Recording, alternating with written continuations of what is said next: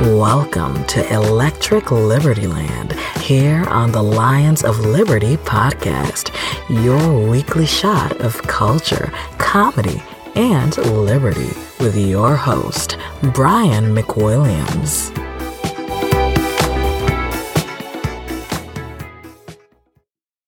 What's happening, everybody? Welcome to Electric Liberty Land 238. You'll notice I'm wearing my old school Lions of Liberty PBR styling shirt today. Of course, you can get yours at lionsofliberty.store. Highly recommend that. Also, keep your eyes peeled. We're going to have a brand new shirt. Pretty funny shirt. I'm not going to give it away quite yet, but that's going to be coming out very soon. We're going to be loading that into the store, lionsofliberty.store, which of course is where you can also get all your fantastic t-shirts like Taxation is Death, like Wax On, Tax Off, Mr. Miyagi shirt that's hilarious, conversation starter. And like I said, this new shirt's coming in. I think we're going to tie it to a little promo action too. So I'll keep you posted on that front. Also, before I get into the show today, I do want to mention the Burn in Daylight podcast from a good friend, Matt McKinley. You guys have heard me talk about this a little bit before, but Matt is a legitimate real-life cowboy. He's out there. He's getting on the cattle. He's getting on the horse. He's getting them out to pasture. He's getting them back into pasture. He's making sure they don't die.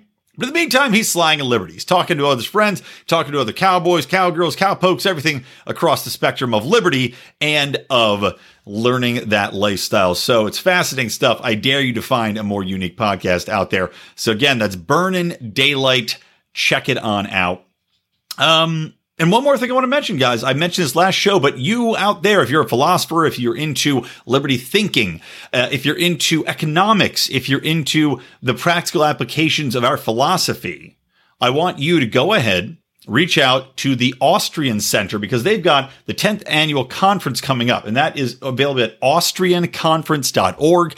September 19th is the cutoff for papers, and I'm actually going to be doing a show pretty soon with Federico, who invited me to come and take part in this. I think that's probably going to be mid-April, so you get to hear from him. He is Argentinian by birth, but is not living there currently. However, he told me about the large Argentinian libertarian populations there, so I'm curious to hear more about this, and then, of course, what they're doing in Austria, which is where the conference is taking place this year. So again, get those papers in. Come join me in Austria. I'll be doing podcasts live there, as well as some pre-recorded ones. It's going to be a blast. I'm really looking forward to it. And the conference itself, I believe, is the 2nd through the 5th. So I'm going to be flying out on the 1st of November. Yeah. Well, now that that's out of the way. Guys, welcome to the show. I have a really interesting interview coming up later today, and that's going to be with Jeremy Lee Quinn, who I met at Reason. You'll hear more about that as I get into that and segue into that segment later on, and talk to him about basically, you know, like the title of the episode, I titled it Dances with Extremists, kind of like a Dances with Wolves thing, as he has been able to document what's going on, kind of like, Tim Pool had done back in the day, kind of like News to Share had done and does. And Jeremy's out there in Los Angeles on the ground amidst the Antifa, amidst the Proud Boys, and with this Korean Wi Spa nonsense, madness, the epitome of a leftist cause being taken to its extreme, and they are extremists after all, but taken to its extreme, and over what is a pretty legitimate complaint from somebody. Even if you're all for transgender rights, you could see how this might be a problem for people that are just sitting in this spa. I turn my lights down a little too bright here. I'm washing myself out. But before we get into that, what I'd love to do is talk to you guys real quick up front about this nonsense, batshit insanity with Jen Psaki and Psaki. I still don't know how to say this chick's name. Coming out and laying it bare just how insane the government is working with these social media agencies. So let me play a quick clip for her, and then I'm going to come back and I want to talk to you guys just about how, this is, like I said, it's laying it bare, and it ties into everything that they've been saying to lead up to this. We saw this coming. So here is Jen Psaki. I'm going to blow this up and play this clip for you. Actually, hold on. Before I do, I got to double check. So I do this every damn time. I go to hit the clip, and then I forgot to hit the audio button. There we go. Share audio. So annoying. I have to do it every time. It makes me furious every single time. All right, here we go. So here's Jen Psaki talking about social media and really clamping down on misinformation. providing for Facebook or other platforms to measure and publicly share the impact of misinformation on their platform and the audience it's reaching. Also with the public, with all of you, to create robust enforcement strategies that bridge their properties and provide transparency about rules. You shouldn't be banned from one platform and not others for providing misinformation out there. Yeah, there you go. So yeah, let's make sure that let's make sure that if you get banned from one platform for misinformation, which is what the government wants to do right now and is working hand in hand with Facebook, you've got you've got your extremist warnings popping up. You've got Twitter naming people. And again, these are all sharing with the government, right? Everybody that was involved in the Capitol 6 riots, they got their information turned over to the FBI. Toot sweet. Yeah, say goodbye to your privacy. You might have been having a private conversation about it. Maybe you're just going to visit. Maybe you said, this is going to be quite the shit show. I need to check this out. I want to see what's going on. Maybe, like Jeremy, who's coming on later in the show, you were there as a journalist, but you're not a credentialed media anymore. And he was on TV here in Los Angeles as an anchor for some time. Maybe you're not part of the establishment media anymore. But you're talking, you're researching, maybe you're looking at the event online, you RSVP yes to go to this riot because you want to cover it and you want the information to be sent to you. Now, your information shared with the government. Now the FBI is knocking on your door. Now the FBI is arresting you for daring to be in a public space where some other people did something that the government frowns upon. And now your life's over. But these people, right? You see how this is going. They're already looking to crack down on quote unquote extremism, which is an amorphous phrase, which is ill-defined, just like the Obama usage of enemy combatant. This is Biden's version of enemy combatant. This is the indefinable phrase, extremist. Extreme to who? If you're a government stooge, virtually anything is extreme to you. Because you want people to fall in line. You want people to take their vaccines. You want people to obey everything that you say because you are the moral high ground. You are the arbiter of what is logical. And most important to these people, they are the arbiters of truth. Now, we've seen how dangerous it is when the state is the arbiter of truth. We've seen it in socialist countries. We've seen it in Cuba going on right now. We see it in China and how they control the news media, how they doctor information coming out, how they censor information coming in by blocking sites like Google, by blocking what people can access in that country because they control the flow of information. Look to North Korea. Do we really think it's a great idea that government becomes the arbiter of what is in truth, what is factual?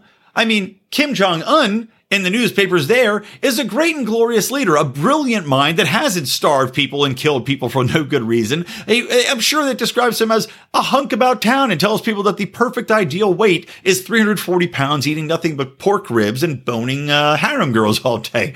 It's the Kim Jong-un lifestyle. How could you argue against it? But that's the truth in North Korea.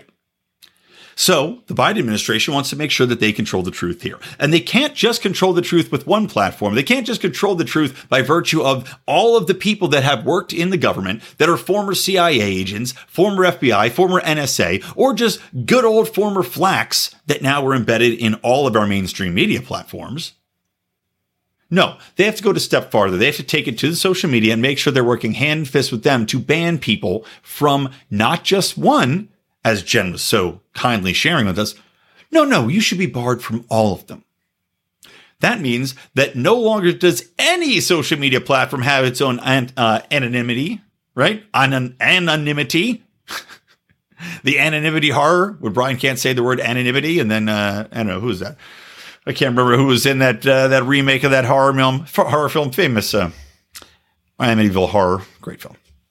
Getting off track.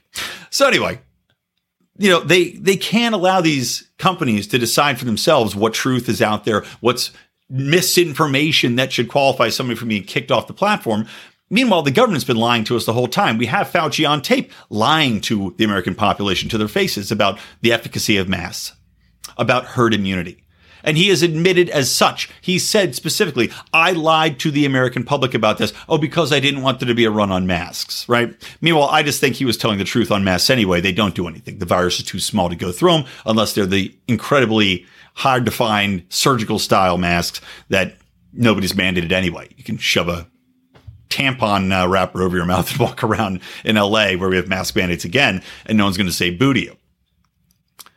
But we saw them lie to us. The government lies to us constantly. And about COVID particularly, they lied and they censored information that later came out to be true or is looking to be likely true. The Wuhan lab is an example I've mentioned many times.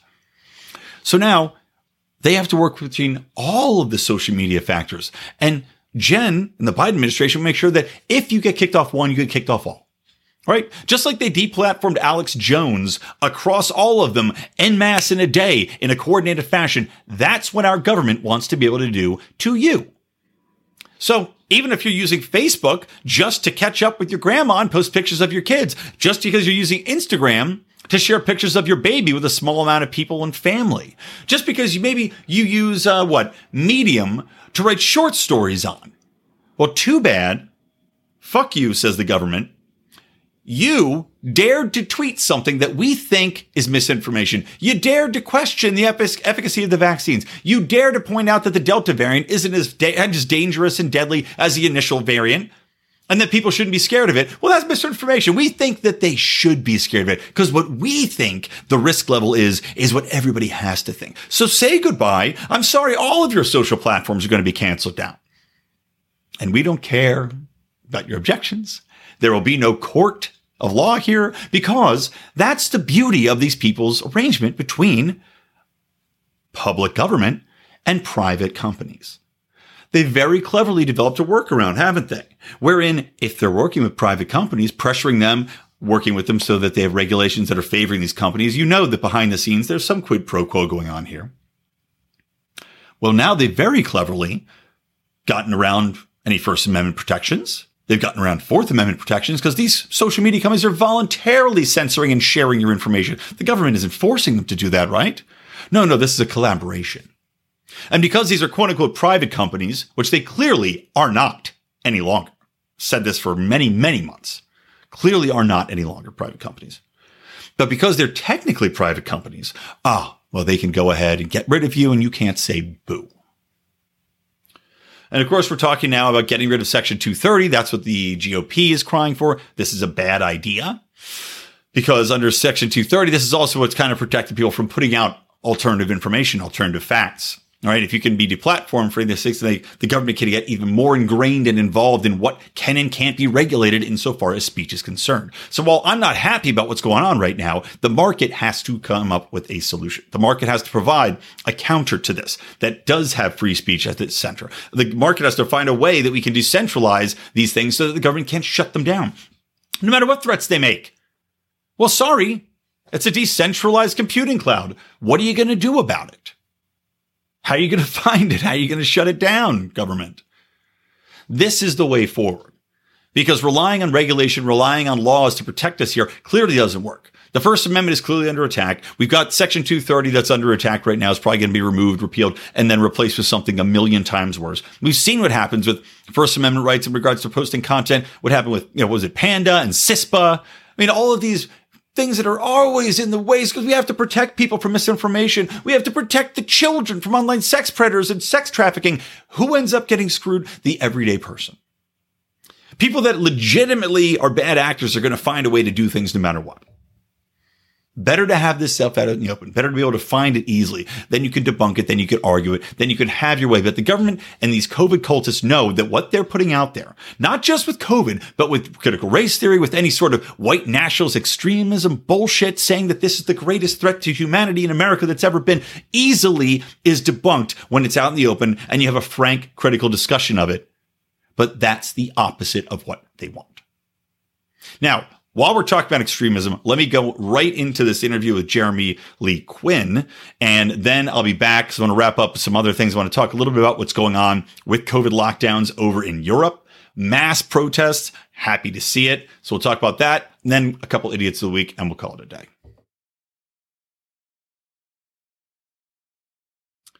All right. So as promised, I am bringing in an independent journalist and someone actually who I coincidentally had just met over at Reason, where I gave a talk a couple weeks ago at the invite of Angela McCardle at the Reason Foundation for the LA County Libertarian Party. He is a, like I said, independent journalist who has been active in documenting extremism. He is the host of the Unblocked Live podcast. And also you can find his work, especially coming together, a culmination of a lot of the work he did in 2020 over at publicreport.org. And that is reporter Jeremy Lee Quinn. Welcome to Electric Liberty Land. Hey, thanks for having me. You know, it's so tough to get the right or the left to listen. Sometimes you have to find people who are independents that are willing to hear it. So I appreciate being on here. Well, you know, it's tricky. Finding the truth is always a difficult thing in any time. But as you and I were kind of chatting about before the show, it becomes exceptionally difficult to find in an era when we are seeing the absolute utmost of divisiveness and extremism, which, of course, just plays into even more divisiveness because it feeds both sides' narratives. And that polarization seeps right into social media, which is the great incubator for all of this animus, which is brewing and gets one-sided coverage from either the right or the left with no nuance whatsoever in between. And that's what we saw primarily in Los Angeles on Saturday, July the 17th, and 2 Saturdays before on July 3rd, a basic manufactured outrage machine at work in which two sides were, especially this last Saturday, intent on taking to the streets and somehow beating on each other. It certainly seems that way. But before we get into that, because I do want to hear, and like I said, Jeremy was at this, we're going to talk about the Wii Spa in Koreatown. And I want to talk to you a little bit about that. And, you know, my take on it at first glance, and then we'll get into what you've seen on the ground there over these 2 weeks. But before we get into that, tell me a little bit about what brought you to independent journalism, you know, what made you want to focus on extremism as a topic, as you've been doing, and just kind of your overall thoughts on where we are right now. Well, I've always been part of the media, and I used to be an on-camera journalist, and I got tired of that pretty quick because in 7 years of local news, you've covered every type of story, and it's not as sort of thrilling as one might imagine. And so I moved on, and I went behind the camera and was mainly producing. I was working for Univision in LA, and I got furloughed last May. And so I was hanging around in Santa Monica, California on May the 31st. I came out from surfing, and I saw helicopters overhead, and that's the big weekend of the George Floyd protest and riots in Los Angeles, and they ransacked. And when I say they, it was organized community of leftist activists, commonly called Antifa, and but they're different autonomous groups that get together. In Los Angeles, we have an autonomous anarchist front that has a Twitter account. The SoCal Antifa account is new. It only sprung up in April. So these folks that consider themselves radical leftists are aligned with anarchist action, direct action, they call it, or Antifa, anti-fascist direct action. They've kind of in LA have just sort of percolated about the activist scene, and they really came together in a big way with the Wii Spa protest. But you first saw the manifestations of that on May the 31st. At least I did in person. And then the night before, on May 30th, was when you saw cop cars burning on Fairfax and businesses burning thereafter that evening on Melrose. So their presence has been known, but it's been kind of a mystery to mainstream media because it's dangerous to cover. They're very hostile to media. You get kicked out. So a lot of companies, especially on their weekend, they're not looking to send their weekend crew, which is sometimes a bunch of freelancers. A little lighter fare, yeah. Well, freelancers and lighter fare, right? Exactly. Send them into the jaws of the beast. Yeah, send them into the Antifa anarchist protest in Santa Monica. No, it's not how it's been working out. So we're in somewhat of a media blackout, especially when you cover this stuff. You know, Fox News will refer to it in the singular, Antifa, as if it's monolithic. And it really isn't. What we're dealing with is 20 to 25 local stories across the country where you have your local scene and local groups which are organizing over Twitter. Now, the response to that are these right-wing militant groups, which show up in the helmets and bear spray and baseball bats, as we saw one individual had on July the 3rd in front of the Wii Spa. But as far as breaking down what happens, the media is especially terrible at deciphering it. And a lot of it has to do with activist accounts, Antifa-aligned press. These are the people who show up in black bloc, where they're dressed head to toe in black, and they have a black helmet that says press. I've never worn a black helmet in all my years of working in media that says press, so it's very easy to figure out who the Antifa aligned press are because they have helmets that say press. And by the way, are these people, I don't know if you've had a chance to talk to any of these people, just interacting in general. So are they, are these people that are pure Antifa that decided to bring out a camera, or are they people that have, gone to journalism school that just, fresh out of college, they got wrapped up in the movement? Like, who are these press people? Are they are they legitimate in any way, or are they just pure spokespeople that the media's globbed onto? They are ideologues, and I would imagine most of them to be college graduate based on what I have seen. Two of them that are well known. There's about a dozen in the LA scene, but two of them are well known to, talk about their education and sort of, throw that out. And they come after me because they don't know a lot of my career as an on-camera journalist. I actually covered anarchist actions at UC Berkeley 2007. There was a giant tree sit where they tried to stop the building of the sports athletic facility, and they all sat in the trees. And so I've been on this, through Occupy Wall Street when I lived in New York City. I've been on this sort of leftist action for a long time and covering it, but under the radar. So when I first came on, the New York Times wrote a story about me and featured me in like the beginning of October, and I just got clobbered online by these folks were coming out of the woodwork. There's a big anarchist leftist. They have a radio component. They're out of basically one of the founders was out of UC Berkeley, and it's called It's Going Down, and they clobbered me and it's all misinformation to sort of they don't deal with the content. They only deal with defaming the spokesperson so as to shut you up, silence you, and you will never talk about what they are doing again. And it works. We've seen that it works. They've seen that it works. That's what I was going to ask you. We're talking about Antifa and these groups, and they're definitely, a lot of them are localized, but I have seen, this like kind of these kits or kind of guidelines, or like you said, these communicative patterns that they use to rally everybody together. And I was going to ask you if you've seen, because there have been discussions of people being bused different places, especially with George Floyd riots or something like that, where there have been some people documented that have been traveling around, kind of like when people follow fish, but these people follow destruction and divisiveness. Yeah, no, that's certainly true. And it's certainly easier up and down the West Coast. You can almost call it the anarchy corridor if you're going in between the San Francisco Bay Area all the way up to Seattle through Portland, and then it comes down into somewhat, there's a small scene in San Diego, and LA's has always been, smattered about the activist community. So this was a big sort of entree for this new SoCal Antifa group. But as I said, when I saw Santa Monica get ransacked on the 31st, people were taking coordinated action. Flyers were going viral. Essentially the techniques, the anarchist tactics, which are called direct action tactics, where you're covering your face, you're breaking windows as an act of protest.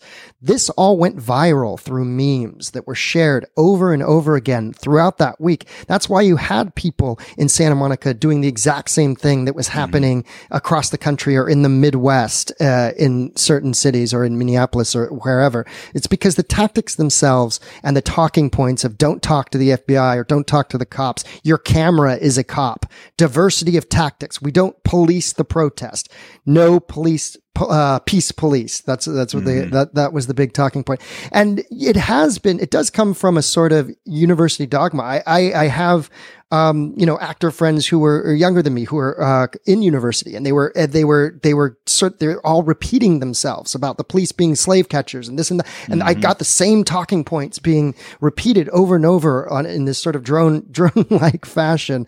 I had a persecutor, a guy who went after me back in Huntington Beach. I was covering what was supposed to be a right-wing protest, but then if you're on the West Coast, it's the leftists that manifest. Yeah, they seem to vastly they have the numbers. Exactly. Yeah, they're completely overrun every single time. Yeah. And so I was at one of these where I actually saw my first neo-Nazi, like an actual one with a tattoo, because Nazi and fascist are thrown around among these groups as accusations very liberally.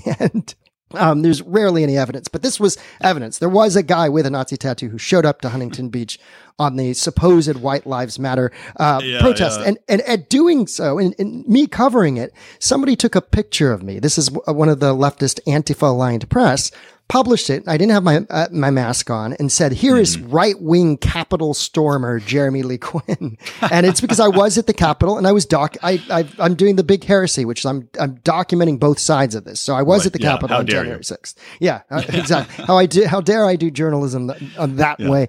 And this guy, it turns out, was a 2018 UC Berkeley graduate student in journalism, and I only found that out because he went too far and started harassing where I was an intern, 15 years ago.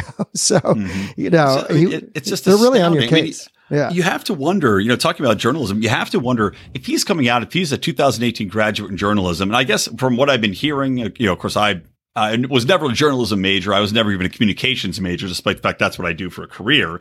But I was an English major. But I wonder, what are they teaching at these journalism schools then? If this guy can come out and have such a perverted view of how you tell the truth, that he's willing to defame you, that he's willing to twist whatever narrative that, he needs to meet his ideological goals.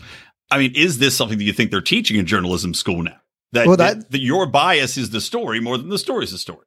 That is the big question. I seem to get the feeling through university professors that I've spoken to and talked to that it is something of a heresy if you're going to criticize any of the activism or militancy of the left, and you will get eaten alive.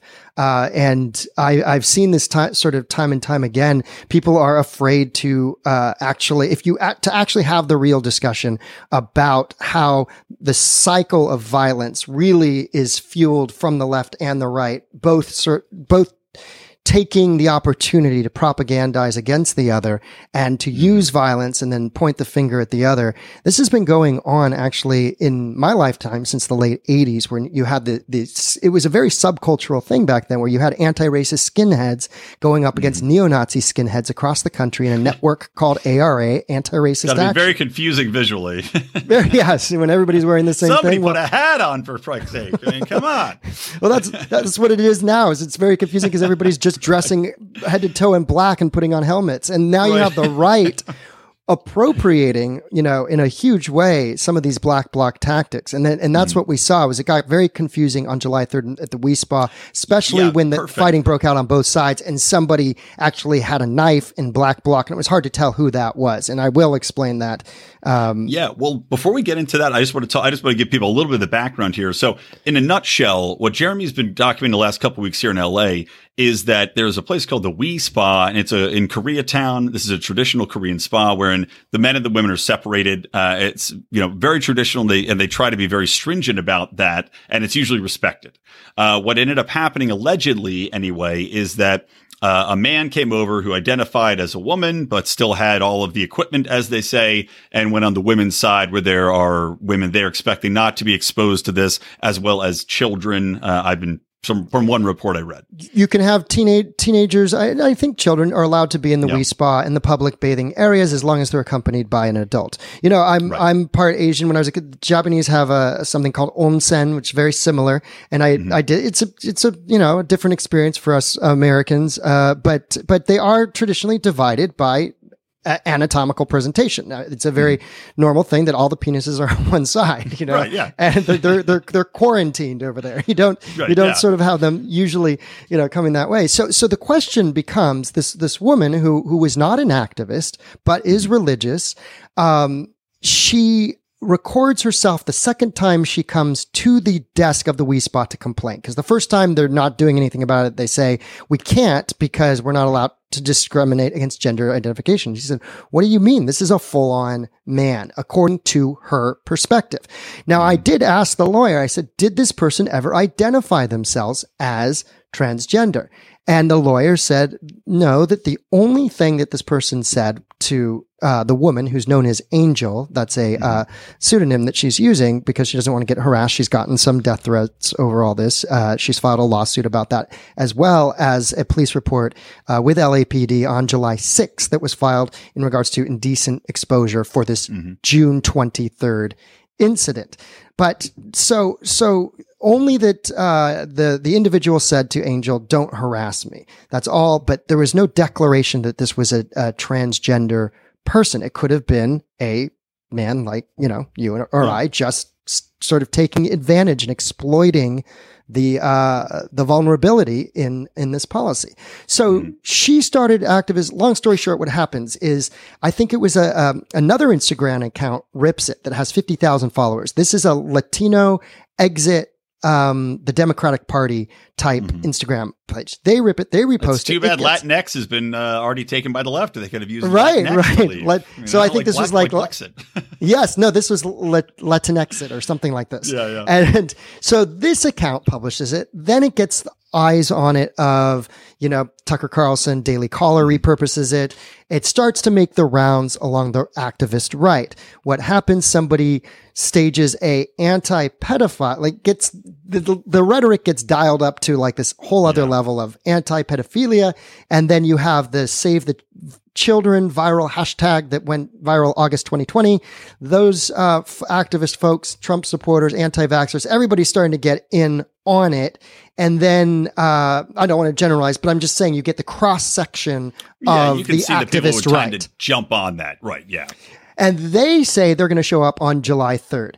Antifa, the new SoCal Antifa account, along with the Autonomous Anarchist Front of Los Angeles here, and a new account called Southwest Liberation Front. They all tweet, "Let's show up 2 hours early." They do. What happens? A young kid shows up first. I say kid, but mid-20s, who is a Hispanic gay man. And he's saying, he's actually advocating for third spaces. He's getting booed by Antifa. Eventually an organizer actually comes and takes his sign away that says, one of his signs said, trans activism erases women's rights. And so that was his stance. They take the signs away. He escalates it in a very bizarre way. A guy in black block takes one of his signs. He just goes to his bag, grabs pepper spray, walks up to the guy like this. The guy kind of point blank. Yeah, point blank. They get into it. Next thing you know, he's on the sidewalk with 4 dudes in black block just laying punches on him. Which is the way I've seen typically Antifa operate, is that they gang up as much as they possibly can. Yeah. And so the clip that we're about to see is in about 45 minutes, because that happened at 9:44 a.m. on July 3rd. That was the first melee of aggression. This now is 10:28 a.m., this clip. And we're going to see a preacher in a blue shirt, and I'll explain it to the audio listeners. So what we see here, there's some Antifa press there with the cameras in the middle. Big camera. They're well known. Actually, all those cameras. They're throwing stuff at this guy in a blue shirt. You will later see pictures of him bloodied when they go after him with a skateboard. And he just seems to be backing away. The Antifa at this point is definitely, there's a group of them surrounding this guy. There's got to be 25 people easily following him, and he's just walking away at this point. And there's another folk here in the foreground that's a Hispanic fellow with a Trust Jesus shirt. Now, as I pan backward in a second, you're going to see the rest of the mob. I'm focusing on these two, who will both later get attacked. And you just see numerous people in black bloc and press recording. And that's a woman with a skateboard who uses it as a weapon later, as far as pushing out just normies, too. People who aren't evangelicals. So they're forcing you to take sides, basically. They're saying you either are protesting with them or against them. You're not even allowed to watch. You're not even allowed to watch. Exactly. If you're not Antifa-aligned press, you are smoked out and forced to go away. And they have the flag there. Now, here's where it starts to heat up. What we see is down the street, they have a guy to the curb. He's laying down. He's going to be bloodied. They've stolen his banner and his megaphone. This guy in the green shirt, I saw him doing the first pushing. He's going to come in with a hook in a minute. Right here, boom, pops a guy. You just sucker punched him. Sucker punched him. This guy has an anarchist tattoo, by the way, on his arm of a bird called the Storm Petrel, which is an anarchist. Now, someone just came in and then just hit one of the Antifa press on the helmet. Now he's doing a victory dance. Now that guy turns out to be. Now this guy's getting up. I mean, it's just madness. Nobody knows who's attacking who. Right, yeah. Because the guy that had swung the pipe he comes in, he attacked the Antifa guy, then he backs away. But like I said, he's got helmets on, everybody has masks on. Yeah, it's just, how do you know who anybody is at this point? How do you know who is who? And the guy that comes in with a pipe had just he was a friend of the organizer who I described, the young, 20-something who got beat on the sidewalk. He was a friend of his or a colleague. He shows up in this flannel. I call it Patriot block because it's black block with something signifying patriotism. He had a backwards hat that said Patriot. So he made it pretty clear what side he was on. But the first thing he does is he whacks on the back a Newsmax reporter by accident. So he's a right-wing guy, comes in. The first thing he does is he whacks a guy named James who works at Newsmax on the back. Then he realizes he just, essentially took on ideological friendly fire. And so he then goes after the Antifa press guy, the guy with the press helmet, and then whacks him.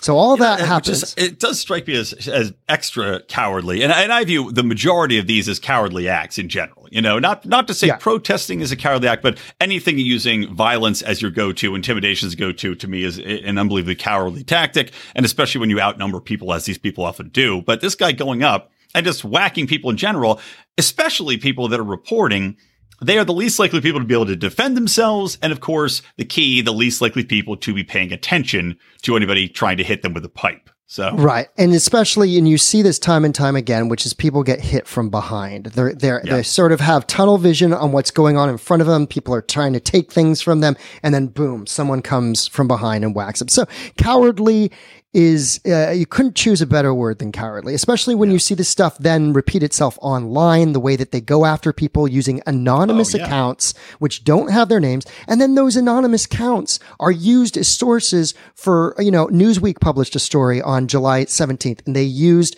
an account called, a right wing watch account, which is an anonymous Antifa aligned account. And they used that for their big headline about Proud Boys, taking on, transphobic protest, or so you get these talking points, and there was no indication that anybody, maybe there was a Proud Boy, that is possible, but it's sort of, as you were saying, a catch-all now that the Antifa aligned protesters, if they can spook you with a Proud Boys boogeyman, which they did all through 2020, then they can distract you enough, and the press eats it up so much that they thought that using the OK sign was some symbol for white supremacy. That was ridiculous. Oh God. Yeah. There was a guy, I think it was a city worker that was just outside of his car, just had his fingers roughly in the OK shape. And I think the guy got fired from his job. I mean, it's insane. And it is particularly cowardly because they are successful at going after people and their jobs, and they do it. They do it all the time. Yeah. Well, just real quick, I want to get to this next clip, but just real quick, you were talking about also the fact that you mentioned this Newsweek using an anonymous account from a right wing or an anti right wing watch, kind of thing as their but source. You were telling me before the show, for the source, they're going just with Antifa press. As the sources, and not even with other members of the press that might be there, not even with bystanders, but literally taking Antifa members of the press, which seems to be, are we taking a point blank value? If Cuba right now had an internal press spokesman reporting on the protests, would we take that Cuban press reporter's, instance of his version as gospel? Of course we wouldn't. And yet they're doing it with Antifa. It's absolutely insane. And the fanaticism, because of the specter of what they consider to be the danger of the Trump right, that specter is enough that they don't want to give, quote, a platform for fascists or platform for fascism. So if you are one of these young reporters working at Newsweek who writes that story up, you're in with all of these social media accounts. Your bosses are an older generation, and yet your ground floor, staff is all just out of college because they're hiring people for dirt cheap, trying to get them to figure out how to get content to be engaged with. And you're getting one-sided sort of ideological narrative, and you're not even talking to the other side because you're not going to platform the fascists according to that ideology. I was also reading something, I think it might have been in Seattle, but there were some meetings between Antifa and these protesters, and basically coordinating how protests would happen and how police would handle in response to protests. Working hand in hand with these people, but again, like you said, only one side. And not that this was an officially sanctioned protest in any way, but they were essentially city governments working hand in hand, as well as some members of the media, as far as how this was all going to go down, which just seems to me completely mad. And like you said, it's just pushing the one-sided narrative. But anyway, so we have another clip I'm going to queue up. So this is going to be July 17th. Now the police, no, we're going on to the next one. I went to the wrong one. Apologies. Here we go. No worries. So this is the next one. Now the right wing is showing up on that same street corner, a block away from the We spot, and in rushed the police. The LAPD was caught off guard. They didn't do much on July 3rd, and consequently, lots of people got attacked. 2 people got stabbed by a right winger who pulled a knife and accidentally stabbed another right winger. So that was on the theme of the day for these right wingers. Rough day. Yeah. I saw them pepper spray on July 17th, a right wing reporter as well, and left wing reporters. So they've been very trigger happy, and jumpy, shall we say, on the right from what I've seen. But this is the police moving in on the corners of, I believe, Coronado and Wilshire, 1 block away from Rampart, where the We Spa is. And you could see this is the leftists and their press walking up to meet them. You know, they're not staying a block away at the We Spa. They're coming, and the police are getting away. You could hear the chants of "Save Our Children" on the other side of the street. And pretty soon, the leftists, now some of them were wearing pink masks. That was the Autonomous Anarchist Front that put out the memo to put on a pink mask in order to smash transphobia. Was the ostensibly, it was ostensibly the reasoning behind that. And now police are just sort of trying to shore up here, but inevitably what happens is the leftists go against the police and they go hard. There are always clashes between the anarchist, anti-fascist bloc. And so this guy just filmed me and I said, hey, what are you filming me for some reason? Right. Yeah. I try to deplatform you later. I was like, hey, what's up? I mean, if now here you're going to see the police are going, and they end up fracturing a hand of one of the Antifa reporters here. But they're going pretty hard with the batons. They're really going at it. They've got the baton. Yeah, they're swinging the batons. And there's some skateboards in there, too. There's some skateboards being used as defensive shields. Now, what's going to happen here is all of a sudden fireworks, smoke bombs are going to be thrown. A reporter there is holding his hand because he got his phone knocked out of his hand. So the LAPD, who went kind of were non-players on July the 3rd, and consequently a lot of people got attacked that were right-wing normies, like just even some lesbians who showed up. They are slurred as TERF, trans exclusionary. And I've heard that exact phrase many times. So a couple lesbians showed up and they're like, get away, you fucking TERFs, and they are throwing water at them and so forth. And the idea, in other words, these sort of OG lesbians are for women's spaces for women's. They don't want the male anatomy there. Yeah. Well, I mean, and that's the thing that always gets me. And I know we've got, actually real quick here, I'm going to play this. This is the slow motion of the firework coming in. All right. Because what the eye doesn't see, we can always be fooled by, in the sense that we just see all of a sudden police go into town here, but we don't know why. And I don't have an answer. People have speculated or said this thing or that, but I don't have any visual confirmation, so I'm not going to say why. I don't know why. But what I do know is smoke bombs are about to be released. There's a reporter there with a broken hand, and you're going to see the guy right to my left. Boom. Yep. There's the firework. There's the firework being tossed right in the chest of the cop. And there you see the guy in black, just kind of just innocuous there, doing nothing. Mm-hmm. And we saw this time and time again back in May. There's an LA video of a police car going up quickly, and it looked like it was running into protesters, and they all said, look, the LAPD wants to run into protesters. Well, if you slow the video down, you have a guy in a hood with a red canister running towards the cop car, and then the cop advances to kind of it's like all get out of the way. When there's protest, you have these people that are amped up, their adrenaline's through the roof, they're there believing in a cause that's just right, so they don't give a shit. And then you've got people that are just trying to get through. I mean, every time I see a car run over protesters, I always go, if that was me, now these kids are beating on my car and I'm fearing for my life, I would do the same thing. Not to excuse everybody, not saying that's always right, but I think the same thing in a lot of these circumstances where you see the end result like you're talking about and you don't see the build up to it. Well, you don't see the end result, and it's so much more complicated. Now, I don't know what I would do in that situation, and I've thought about what do I do in the situation where I'm attacked in person. Right, yeah, you're putting yourself right in there. The second you aggress, and the second, like that person in the car, the second that person tries to use the accelerator to get out of it, people flop. Yeah. It's worse than a European soccer game. It's like, right. it's just like people are flopping all over the place. Oh, he got me, and there's, you see it all over the place at these protests. And so I don't know what I would do because, if you have anything to lose, not to mention that it could be a dangerous situation. I don't know what I'm going to do when they tried to mob me on the 17th. Someone yelled out my name and I just very calmly said, I've been a part of this community. I live in Los Angeles since 1992. I've been a part of this community. I'm here. I have a right to be here. And I just slowly sort of, and that's kind of you got to be the Antifa whisperer. You got to kind of just say, I'm a part of this community. I'm a part of it. I'm a member of this community. And community is the key word. That's interesting because it's an interesting way to kind of, diffuse a situation. I also show up just innocuously dressed. I just show up in shorts and sometimes flip flops. I'm like not trying to show anybody that I'm a part of any side of this, but I'm just there to document.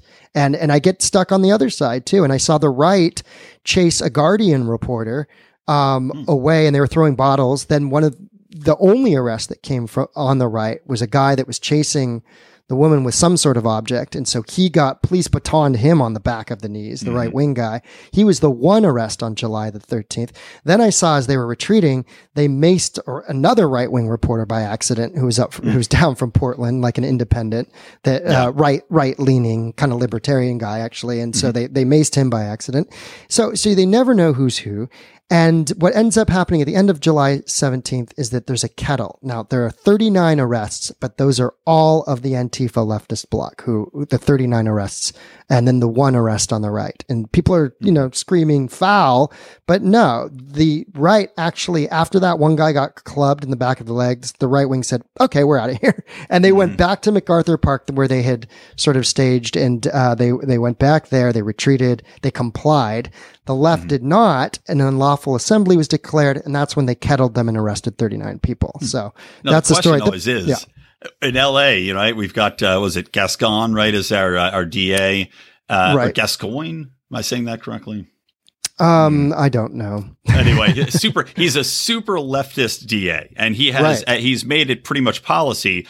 All of the rioters, George Floyd and on up, he has made it almost a policy to not press charges on these people. So the question is, I'm curious to see if the one right winger that was arrested and the 39 black blockers arrested, who maintains those charges? Because I would be surprised if all of the Antifa weren't let go and the one right winger was kept in jail. That's to me. I need to follow up on that and see because it's definitely interesting. Yeah. It's, as far as how to stop this, the police are going to get criticized because they were hit heavy-handed. I mean, I saw batons flying on the 17th, and they did nothing 2 weeks prior. So I don't know if there's a happy medium somewhere. It just it's wild. It's definitely difficult. And, and this is a libertarian podcast. I can't say that I've been necessarily kind to police and a lot of police tactics over the years, but without a doubt, over the last 6 months, I have come down more on the side of police in a lot of matters that I've looked at, because probably there's a heightened tension. There's a lot of people looking at it, but there's certain ways in which you go, okay, there has to be order maintained in some way here. And you can't just simply allow mobs to control city blocks, to shut down traffic, to attack people, to destroy private property. And there has to be some time you say, okay, enough is enough. Do your job. And like you said, the question is, how far is too far? And the problem is you never know until you cross that line. So. So many people on July the 3rd at the WeSpa were attacked. They were pushed away. They didn't have a chance to express their right to free speech. And so the police came prepared on the 17th, and they locked down one corner of the WeSpa where they thought the right wing was going to approach from, but they approached from the opposite side, I think, because they didn't want to be hiding behind the police. They wanted to just sort of proudly walk down Wilshire and say, we have a right to be here.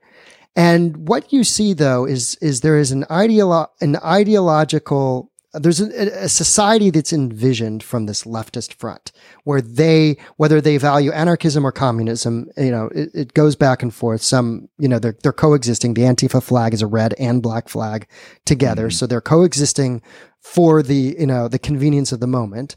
But what this imagined society is it does not allow a free press. It does not, it tries to seek out somebody like me and expel them, and then the right answers by doing the same thing. They try to expel the press from their side because they're suspicious of everybody being an infiltrator.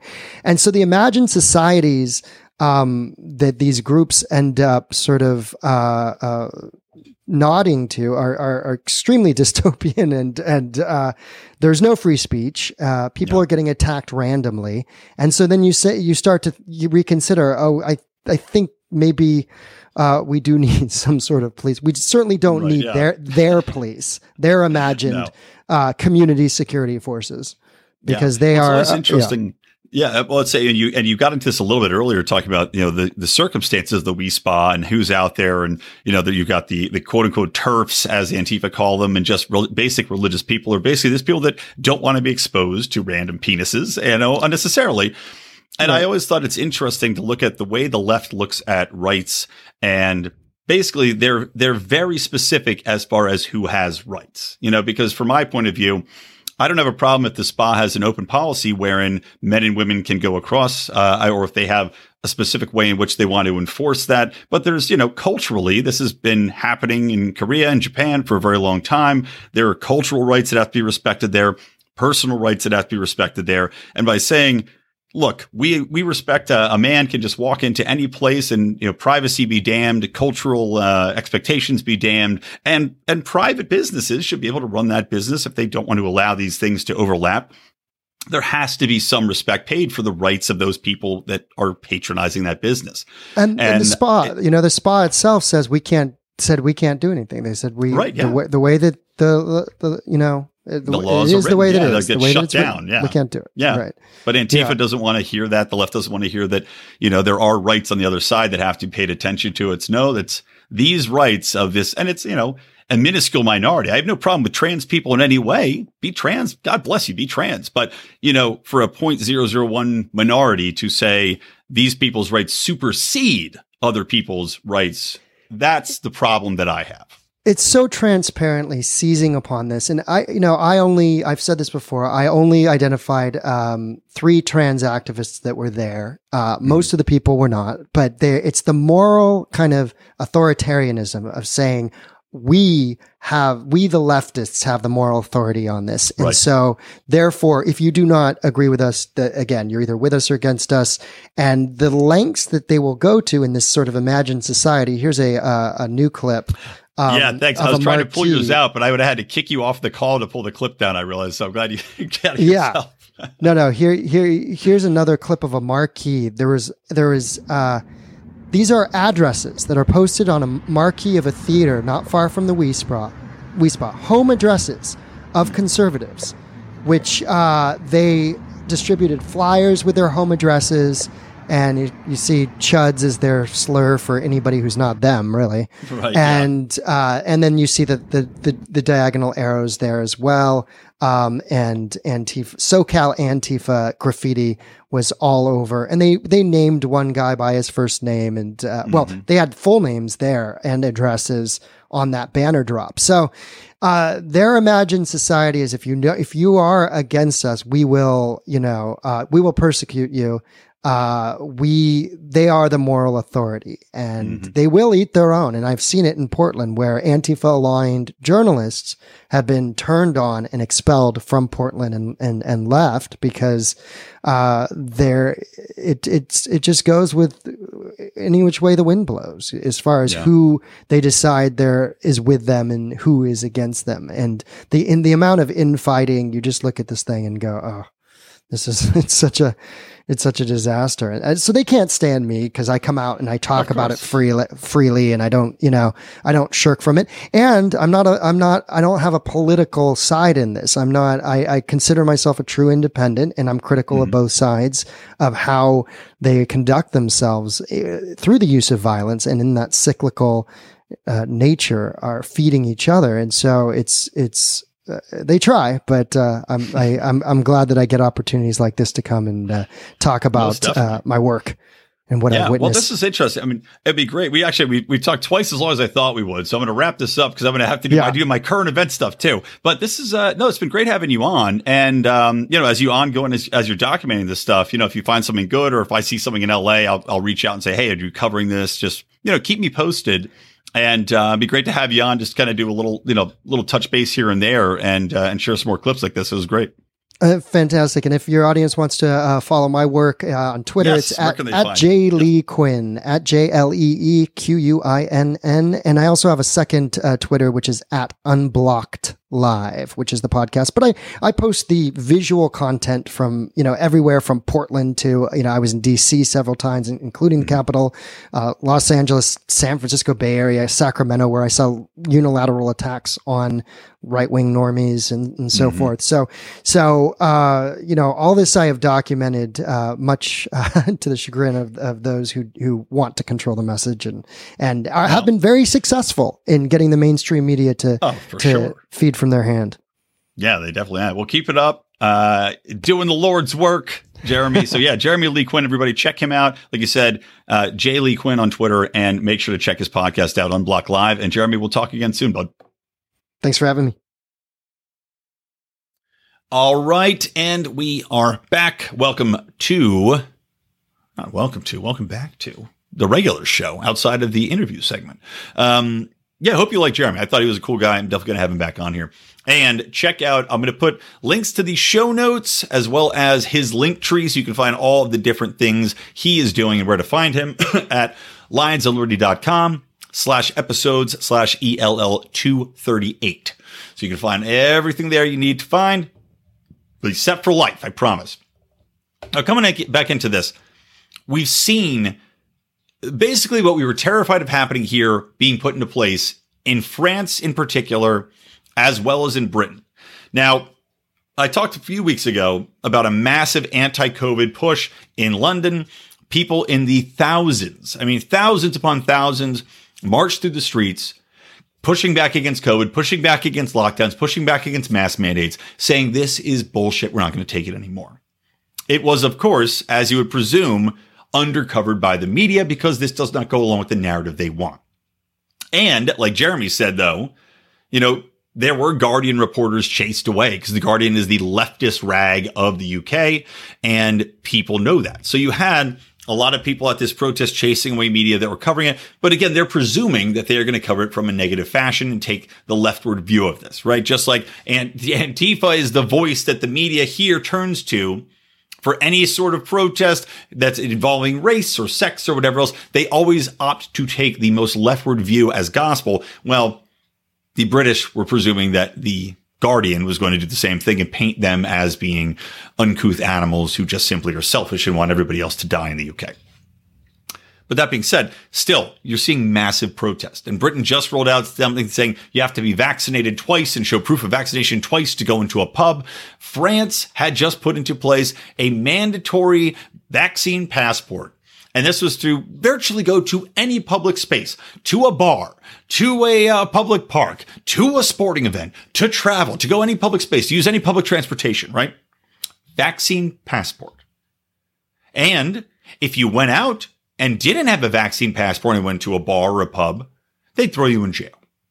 This is literally what they have put into place there.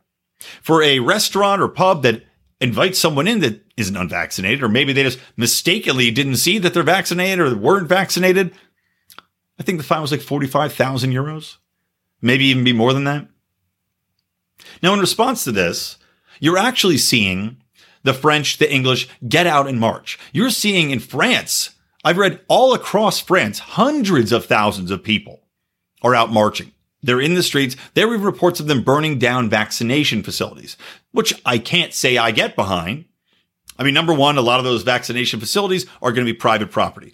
Again, I don't know if that's working the same way it does here as in France. I know here, a lot of private institutions had turned into testing facilities. It was a way for them to make money. A lot of yoga studios, a lot of gyms turned into vaccination test clinics or vaccination injection sites because they were basically trying to make money in that way and stay open.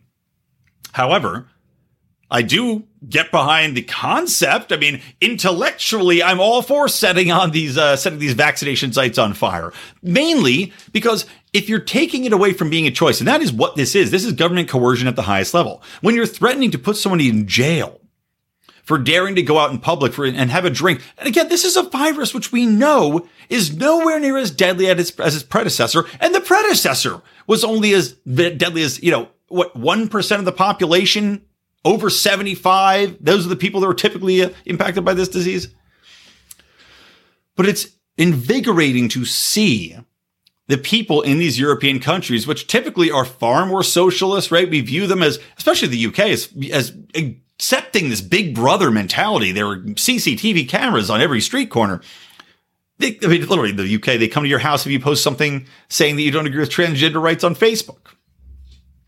But to see these people out there marching, getting out in the streets, getting in the public and saying, we are not going to take this anymore, that is unbelievably encouraging. And I don't know if we would see that here or not. I highly doubt it. I mean, I would pray that if they had a vaccine passport here, and maybe, I just tweeted this out, I oppose what I consider to be health/vaccine fascism. And that's what this is, right? This is vaccine fascism. And people say, well, fascism, that's supposed to be far right. You know what? Far right and far left are basically the same thing. Just like we were talking about with Jeremy, when you have extremism, it's extremism. These are very close, right? A lot of these people probably could waffle either way. Maybe they read one article before they read another article. When you go so far left, you eventually come back to right. You go so far right, you come back to left. It all ends in totalitarianism. It all ends in fascism. And this is fascism. This is the government taking over sectors of the economy, shutting them down or forcing them to shut down by coercive means, impacting the way people live their daily lives, regimenting society by virtue of this case system or caste system, so that you have the vaccinated versus the unvaccinated, and the vaccinated have all the privileges bestowed on them by who? The state. Not only that, but you have the state, again, and it's like the nationalism here. Okay, well, now you're not allowed to travel.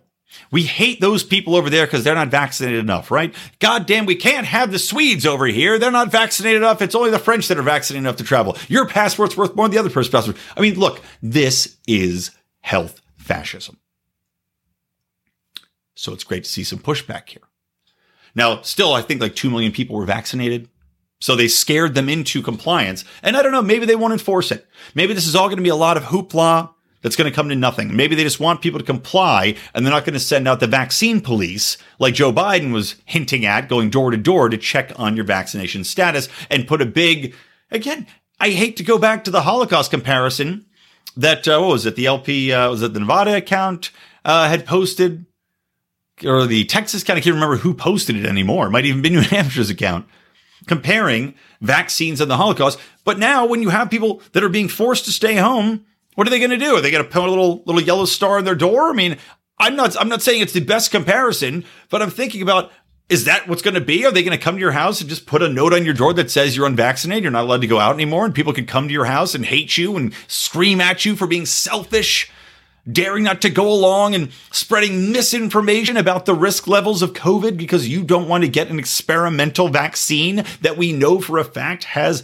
horrible side effects for some people? It's just wow. I mean, to see the level that this has gotten to and to see the level that it has maintained is what's really shocking to me. It goes against basic scientific facts of how diseases operate, how viruses operate. They never get stronger. They always get weaker. And this one's the same thing. It may be more contagious. That's fine. In fact, we're seeing that all these vaccines, they're forcing people, get the vaccine, get the vaccine. I just read 5 of these Democratic dickheads who flew Texas to go and showboat and cause a big PR scene about the voting laws that were trying to be put into place there. 5 different lawmakers already tested positive for COVID, and they were all apparently vaccinated. Maybe they were lying, in which case they would go to jail in France.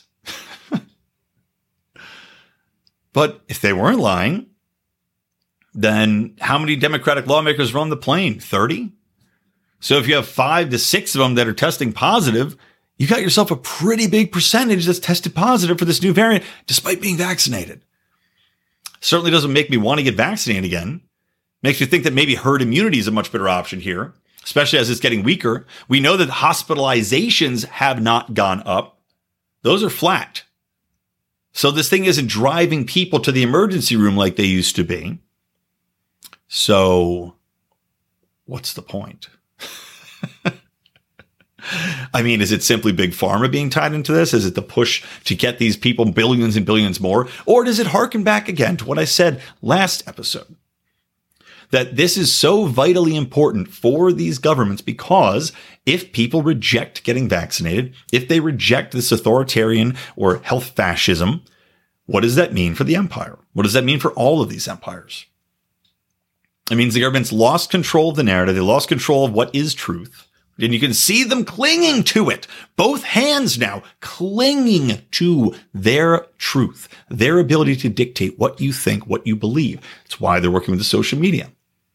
Because they know 50% of the population saying, we're not going to go along with it. We don't believe what you've been telling us these last few months. We don't care how many times you tell us. We don't care if you come to our door and remind us. We don't believe you. That is an empirical danger to this empire that they cannot let stand. Otherwise, they know this whole thing could crumble down. And those people in power don't want that to happen. All right, moving on. Let's talk about some idiots of the week here. I don't have my music queued up. Apologies. I would play it. I'll get that jingle queued up next time. But I'm reading all of these books coming out now, right? And of course, now that Trump is out of office, the hunger is still there, right? The Trump need. You still got these people. They're smacking their veins. They need that injection of Trump hate, and they can't let it go. Especially since he's kind of hinted maybe he'll run again later. Maybe in 3 years he'll be out there campaigning. So you have all these books coming out, right? One book is from the, it's from the generals, and I think it's like Miley. He's got a book coming out. And I'm not going to go into each one of them because, frankly, I don't want to promote these books. I don't want to say the names of them. I don't want to mention them in public. So I'm just going to, I'll link to the news links about them in the show notes. You can click on them if you want, but I'm not going to go into the names. But one book said that these generals were really honestly afraid. Oh, they were shaking in their boots that this orange buffoon was somehow going to cause a coup, that he was legitimately going to try to take over the presidency or maintain the presidency by force after Biden had come to office. Now, you may agree or disagree with the voting tallies. I myself still have some grave concerns about the security of this quote unquote most secure election ever, which, by the way, another fantastic government lie that everybody knows is absolutely fundamentally untrue, demonstrably false. But they were convinced, per this book, that Donald Trump was legitimately going to try to maintain power and stage a coup of Joe Biden and the administration that was coming in. I will say that that is the stupidest thing I've ever heard in my life. This is why this is the idiots of the week column. If you're an army general, whatever, how stupid are our army generals? How cowardly, how ineffectually powerless and weak are the generals in our armed forces that they actually thought that Donald Trump would be able to pull this off? A man who, I liked some of what he did, but for the most part, bungled through his presidency. A man who, despite having control of all these arms of power, right, all of these different functions of government, was caught completely off guard by all of this spying stuff, by everything going on behind his back, was allowing these things to happen, these machinations behind the scenes to try to take him out and did nothing about it. None of these people went to jail. This buffoon is who's supposed to be taking over via coup. Give me a fucking break.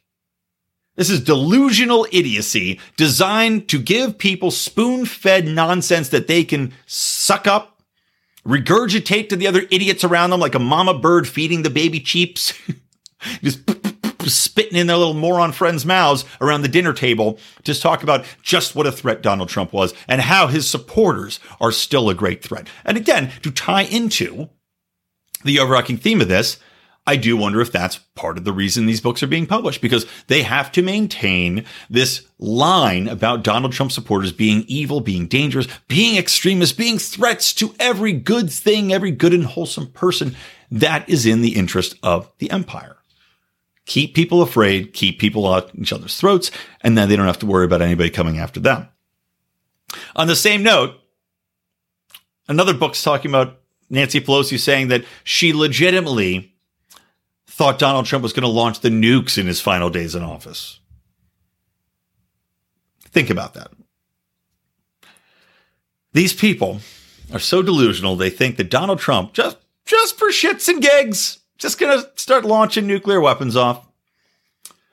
What during his presidency would make anybody think that Donald Trump, of all people, would hit that nuke button?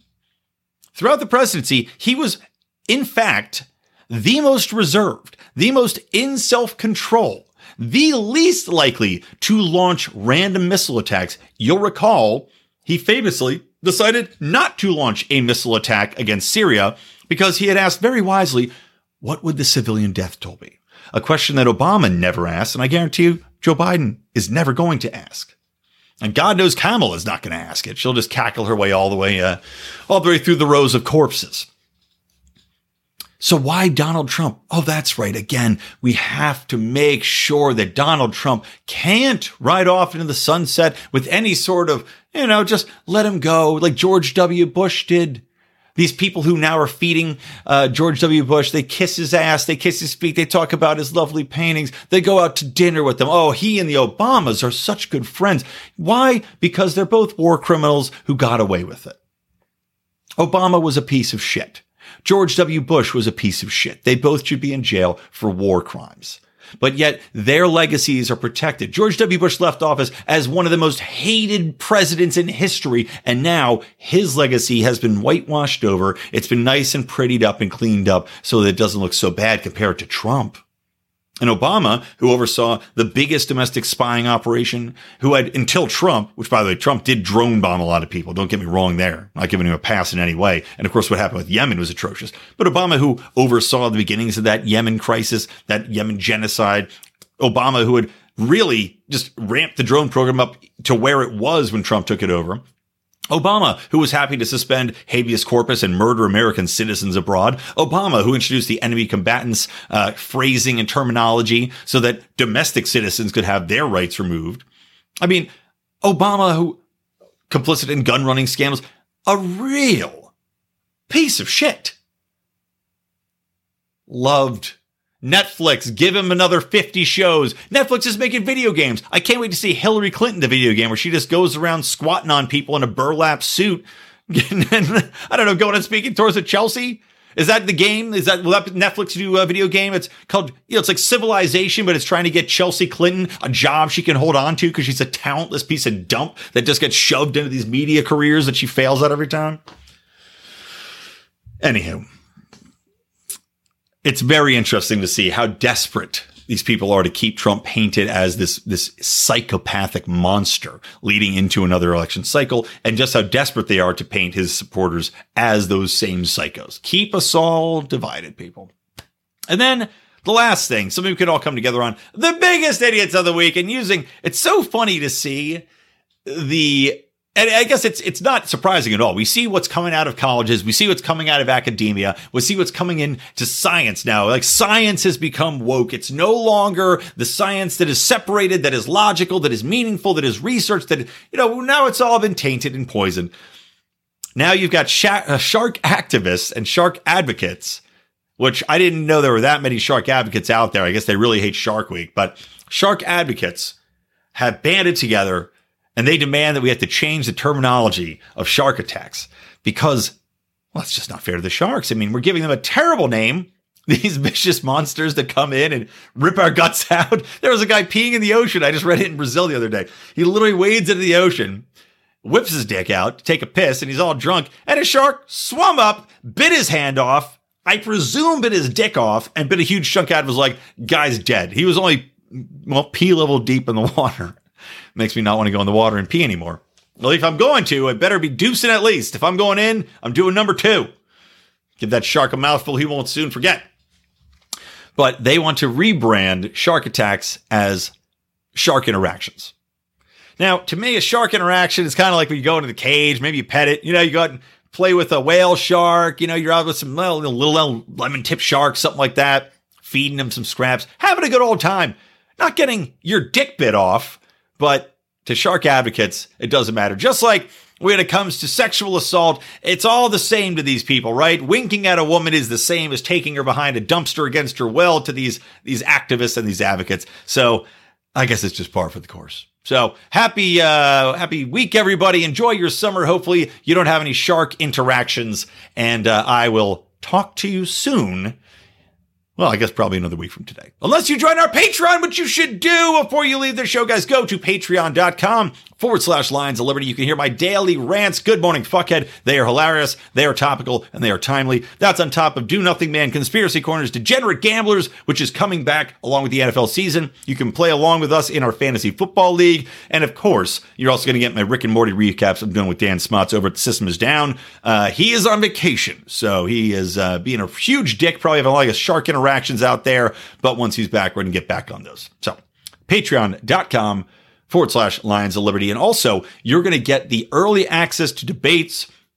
First one that's being recorded on the 26th, so get in there while it's hot. You can get it weeks before it comes out, is Brad Palumbo, who's been on the show, conservative libertarian commentator. He is going to be debating Asarchist. And it's going to be a pretty good topic. I won't spill the beans yet, but get in that Patreon. You can see it before anybody else does. And otherwise, just go check out Mark on Monday. It's going to be debate month next one. So subscribe to the podcast. You don't want to miss these debates as they come out.